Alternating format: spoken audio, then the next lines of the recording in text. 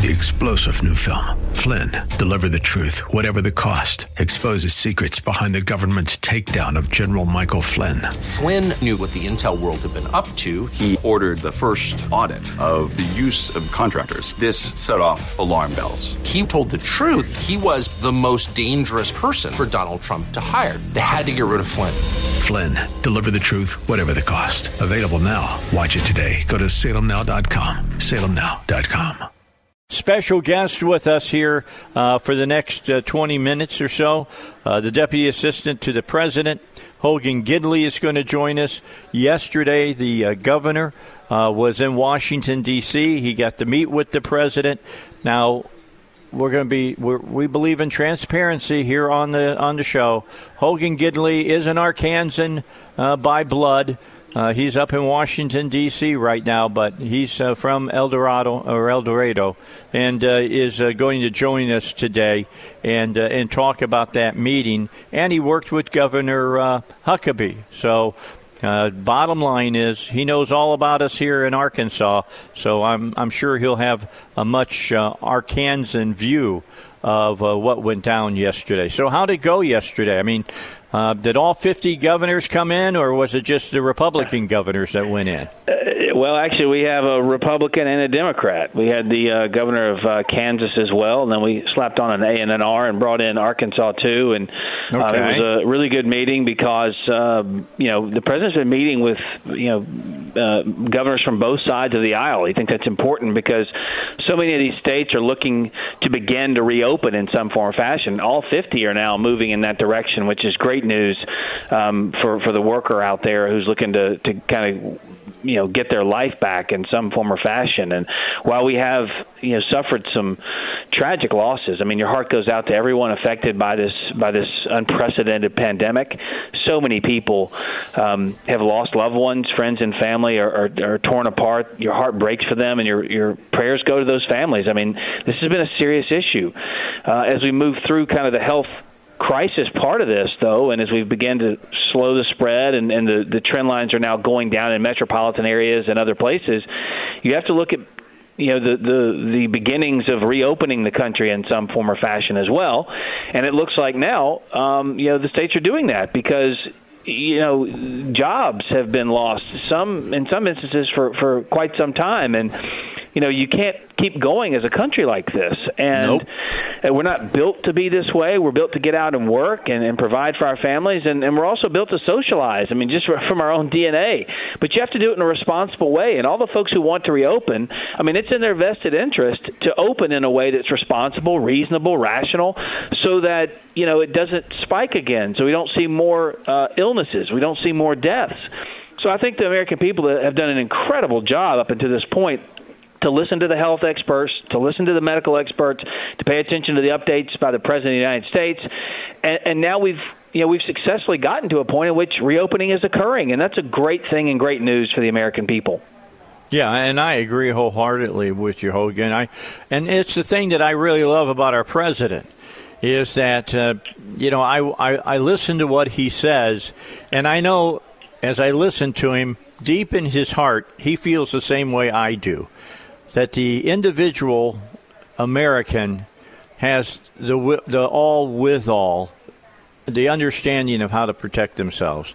I mean, I don't think that we had to tell people to self-quarantine themselves or not get out in big crowds and stuff. I think people were smart enough to do that. I think people are smart enough to wash their hands and things of that nature once they're told that that's the things that you should be doing. But I've watched some governors in this country act like many dictators. I mean, seriously, they reminded me of that Charlie Chaplin's silent movie, The Dictator. That's the way that they've come off, and the president believes in the American people. And if you ever get a time to say hello to him personally, would you just tell him Dave Ellswick said he loves him because of that? I love that he believes in the American people. He does. And look, having grown up in Arkansas, people there understand. They know how to do things a safe way. Like you said, they know how to wash their hands and socially distance. And no one's suggesting that when you reopen that you go back to life as normal immediately, right? Like you're going to still have to wear your masks. You're going to have to be a little bit spaced out from other people. But that doesn't mean that we stay in our apartments, our homes, forever. We've got to begin to reopen. I think that's one of the things that the governor spoke about, too, were some of the best practices in the states. What's going on that works? Because, look, what works in Arkansas doesn't necessarily work in Alabama. What works in Mississippi doesn't necessarily work in Massachusetts, Texas, Tennessee. They're all different. And so it's important to make sure that each state come up with its own plan. And it's federalism at its finest. This president said states have the rights to make their decisions for themselves. And if there's a problem, if you need ventilators, if you need some of that protective equipment, we're happy to help out. We're there. We can do this for you because we've rebuilt the stockpile now. We have ventilators by the tens of thousands. We're expected to have over 100,000 by the end of the year. So we've got them in this stockpile. So we're ready to help out. But you know as well as I do, people in Little Rock, they want to get back out. If I were there now and I couldn't go to Loca Luna or I couldn't go to Chow Bachi or some other restaurant, I'd be really upset. I want to be there. And granted, I'll be further apart from people than normal. But, we got to get out and live our lives and move forward because, the devastating lives lost can never be, made up for by a good economy. But now we're seeing a lot of reports in the papers and on TV that the shutdown itself may end up killing more people than the actual virus because of the suicide rates that are going up, depression, anxiety. People aren't going in for their cancer screenings because they're afraid of COVID. They're not going in for their heart screenings, lung screenings, all the things that they would normally do in regular healthcare maintenance they're not doing, and that could lead to some devastating results. So we're looking and monitoring all of that, but at the core of this is the American spirit. And while it's taken a few punches along the way, it's never fallen down. It's always been strong, and it's standing up taller than ever, bigger, bolder than it's ever been because we came together as a country. We're going to be better on the backside of this, and it's because of this president's leadership.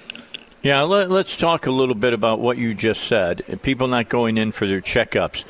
That's very dangerous because the very people that are not going in for their checkups have underlying health problems, which make them more susceptible to COVID-19 and to a COVID-19 that could be, bad for their life. It could kill.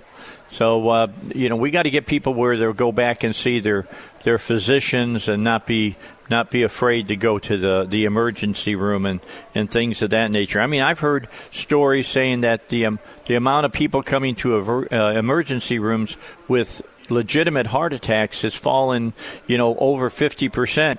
Well, that doesn't mean that heart attacks have stopped happening. That just means people aren't coming to the hospital. That's not good.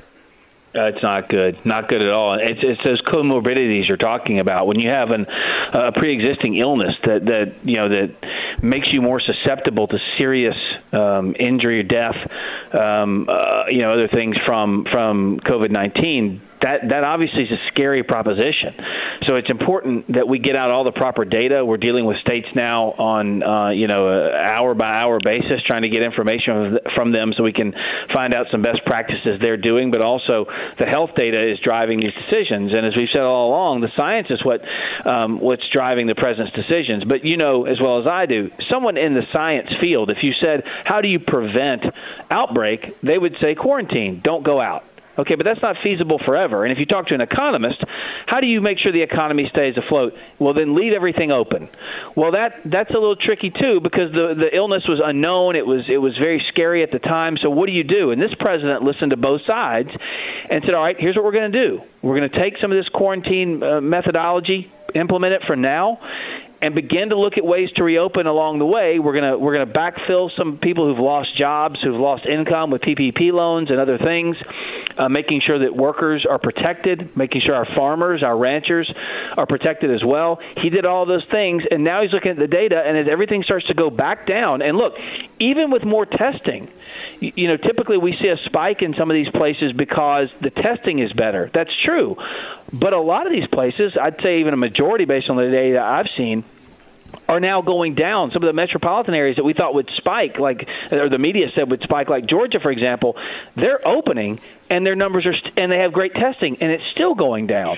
So it's a major, it's very uplifting. It's very optimistic to look toward the future and say, I think we're moving in the right direction. And when you put on top of that therapeutics that are moving faster than ever before, and the potential for a vaccine, you saw the story a couple days ago that a vaccine is moving in the right direction too. And when you hear Dr. Birx and Dr. Fauci and Dr. Redfield, Dr. Hahn, all of them saying they've never seen the government move this fast before, that the president is moving in a way that bureaucrats don't move, it's saving lives. And that's the great news about this. Hey, I got one question away from exactly what we're talking about, but let me ask you a question about Fauci. Stories are all over the internet now about why isn't he showing up on TV as much. I got to believe the guy's just tired of everything that he says being politicized. Well, I know Dr. Fauci now. I haven't been in meetings with him for the better part of the last 3 months. I can't say there are too many people over here happy with the way the media covers them, regardless of how they feel about the media. But at the same time, the reason we're getting closer and closer and closer to, effective, safe therapeutics and an effective, safe vaccine is because these doctors and medical experts and health experts are actually working.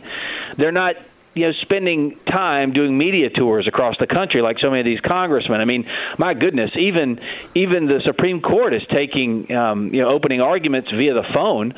Congress is the only branch of government that doesn't seem to be doing much right now. So, he wants to work. He wants to get his hands dirty, roll up his sleeves, and make sure that we get a vaccine in record time. I have faith in him that he'll do that. But, look, we talk to Dr. Fauci. He's here just about every day, if not every day, and he's a valued member of the task force. We have a lot of great physicians on that task force, a lot of great economists as we've expanded that to small businesses as well. So we have a lot of important, knowledgeable voices that we listen to, and so he's just one of many in the room. But his work's been appreciated for sure. All right, let's take a quick break, and then I will get back with you, and we'll finish up this conversation with Hogan Gidley. He's the Deputy Assistant to the President.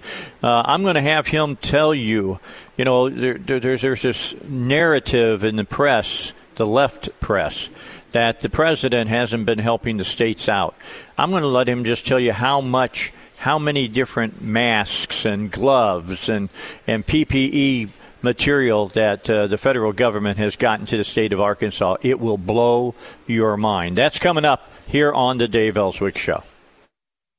Hogan Gidley is our guest, Deputy Assistant to the President. We'll continue and finish up our discussion with him after I tell you about what's going on with our good folks over at David Lucas Financial. They want to save you money. If you take your Social Security at the wrong time, over your retirement, it can cost you somewhere around $111,000. That's a lot of greenbacks. You don't want that to be happening to you. So what you need to do is to give a call over to David Lucas Financial right here in North Little Rock. If you've saved more than $250,000, if you've not filed for Social Security, be one of the first 10 callers to schedule your free analysis right now at 501-222-3315. Don't be one of the folks that have lost $111,000. Be one of the people who have been proactive and saved $111,000. The free analysis can be done over the phone or video conference. That means you get to keep your social distancing, but you have to call 501-222-3315. That's 501-222-3315. Investment advisory services offered through the David Lucas Financial and Arkansas Registered Investment Advisor. All right, back for the final few moments that we've got with Hogan Gidley. I got a chart that was sent to me, Hogan, about what the federal government has done to help the state of Arkansas. Not in money-wise, $1.5 billion has helped the state of Arkansas. But as far as PPE, that's the protective gear worn by nurses and doctors and hospitals to take care of the patients that have COVID-19. There is a false narrative that has been portrayed here in this country that this president has not, number one, done enough. I think this president has done a great job. And the thing that really irritates me is the story that's not really talked about is how the cupboards were bare when he came into the presidency in case something like this happened. And they've been talking about this for decades, about pandemics. And no administration had really done much to prepare for it. This president now not only has taken care of the pandemic, but he's preparing as well for the future. Tell my listeners what the federal government has done for the state of Arkansas just over the last couple of months, year to date. Will do. I will say this, though, as you talked about the money, the $3.3 billion in loans to 39,000 Arkansas small businesses. I mean, that's important right there because it keeps people afloat. I think that's important. But from the health side, there were shortages across this country. People were concerned. They were worried because the stockpiles had not been built up at the federal level, but they hadn't really been built up at the state level either. So we got into each state, kind of find out what everyone needed. We knew what they wanted because they were very vocal about what they wanted. But in the time of a crisis, you have to be more surgical. You can't just dump in, billions of pieces of equipment like the federal government typically does without having a strategy. Otherwise, the people who need them most won't get them. And so when you saw, Governor Cuomo in New York saying I need 40,000 ventilators, well, we said simply, well, what do you have in the state now? And they didn't know. What capacity do you have to get some? They didn't know. So we had to go find that for them and show them, A, you're not going to need 40,000, but B, you already have several hundred, several thousand in your state, and then we'll backfill whatever else you need. So we had unique partnerships with the public and private sector, and that goes to Arkansas especially. When you needed masks, we got 429,000 masks over to your state. When you needed surgical and procedural masks, you got almost 4 million. Eye and face shields, 175,000. Surgical and exam gloves, 97 million of those went into Arkansas. So we have a lot of those things that we just shipped out directly to Arkansas, but we did it not just dropping it into some warehouse.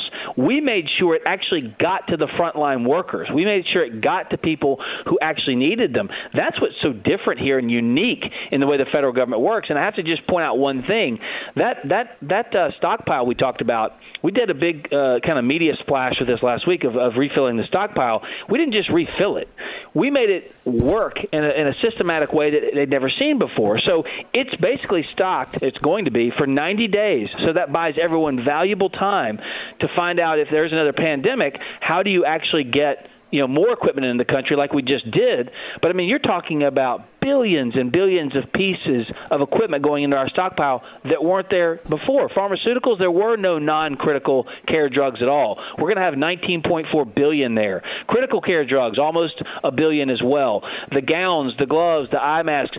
I mean, we're talking about you had a handful of million, 5, 4, 3 million. Now we're at 20 million, 15 million. 249 million masks. That's the type of numbers that you need to actually protect a nation. And this president did it because he saw what wasn't there. And one piece of this I think is important, and I'll end with this.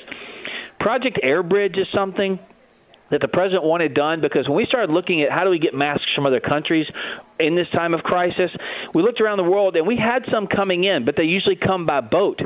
So we said, we had government bureaucrats, they're going to be here, they're going to be here. And we said, when? They said June, July. And we said, no, this whole thing's going to have shifted by June or July. How do we get them here now?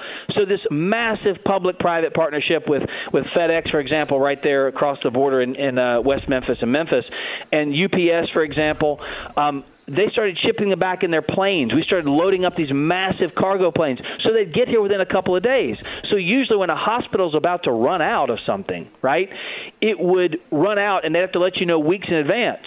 We got it to where all you need to let us know is a couple of days because we can get it to you in a couple of days, meaning when flare-ups happened across the country, we were able to get stuff to them immediately, and when a big flare-up was coming, a hospital didn't have to tell us a month out, 2 weeks out. Give us 24 hours. We'll get you exactly what you need. That's what's one of the biggest successes about this. All right, fantastic. I just wanted people to hear about that, Hogan, because the media is not telling them. They're just not telling them. And one thing, I had the governor on last week, and we were talking, and I asked about those phone calls that the president makes to the governors. And I said, how do those go? He says, Dave, he works well with every governor out there. Well, you wouldn't know that if you watch CNN, MSNBC, CNBC, and all the rest, because they're telling us a different story. They've got the governor saying, oh, he's not doing anything. Well, that's not true. It's just not true. And thanks for being with us today. What's most disheartening, though, is when we have these governors' calls, they're all praising the president. Thank you so much for getting everything you need. Mr. President, I've never seen anything like this. And then they go on television and say, oh, no, it's horrible. We're not getting anything we need. And that's absolutely ridiculous. We know what they wanted because everyone was scared at the time. But it was more important was what do you need? You say you need 100,000 of this, but our estimates show you don't have any cases. Why would we send you 100,000? If you want 1,000, we'll send you that. And then we'll have some more to tide you over. But there were hot spots like New York and New Jersey that needed things immediately. And, of course, as you know, the media is not going to cover it fairly. But that's why I'm on your show, to make sure the word gets out. We appreciate you, Hogan. Thank you. Make sure you get back to Little Rock, get some real sweet tea and some cheese dip. We love you, brother. Have a good one. Will do. Thank you, man. All right. We've got Cassie Smedley coming up from the RNC when we return.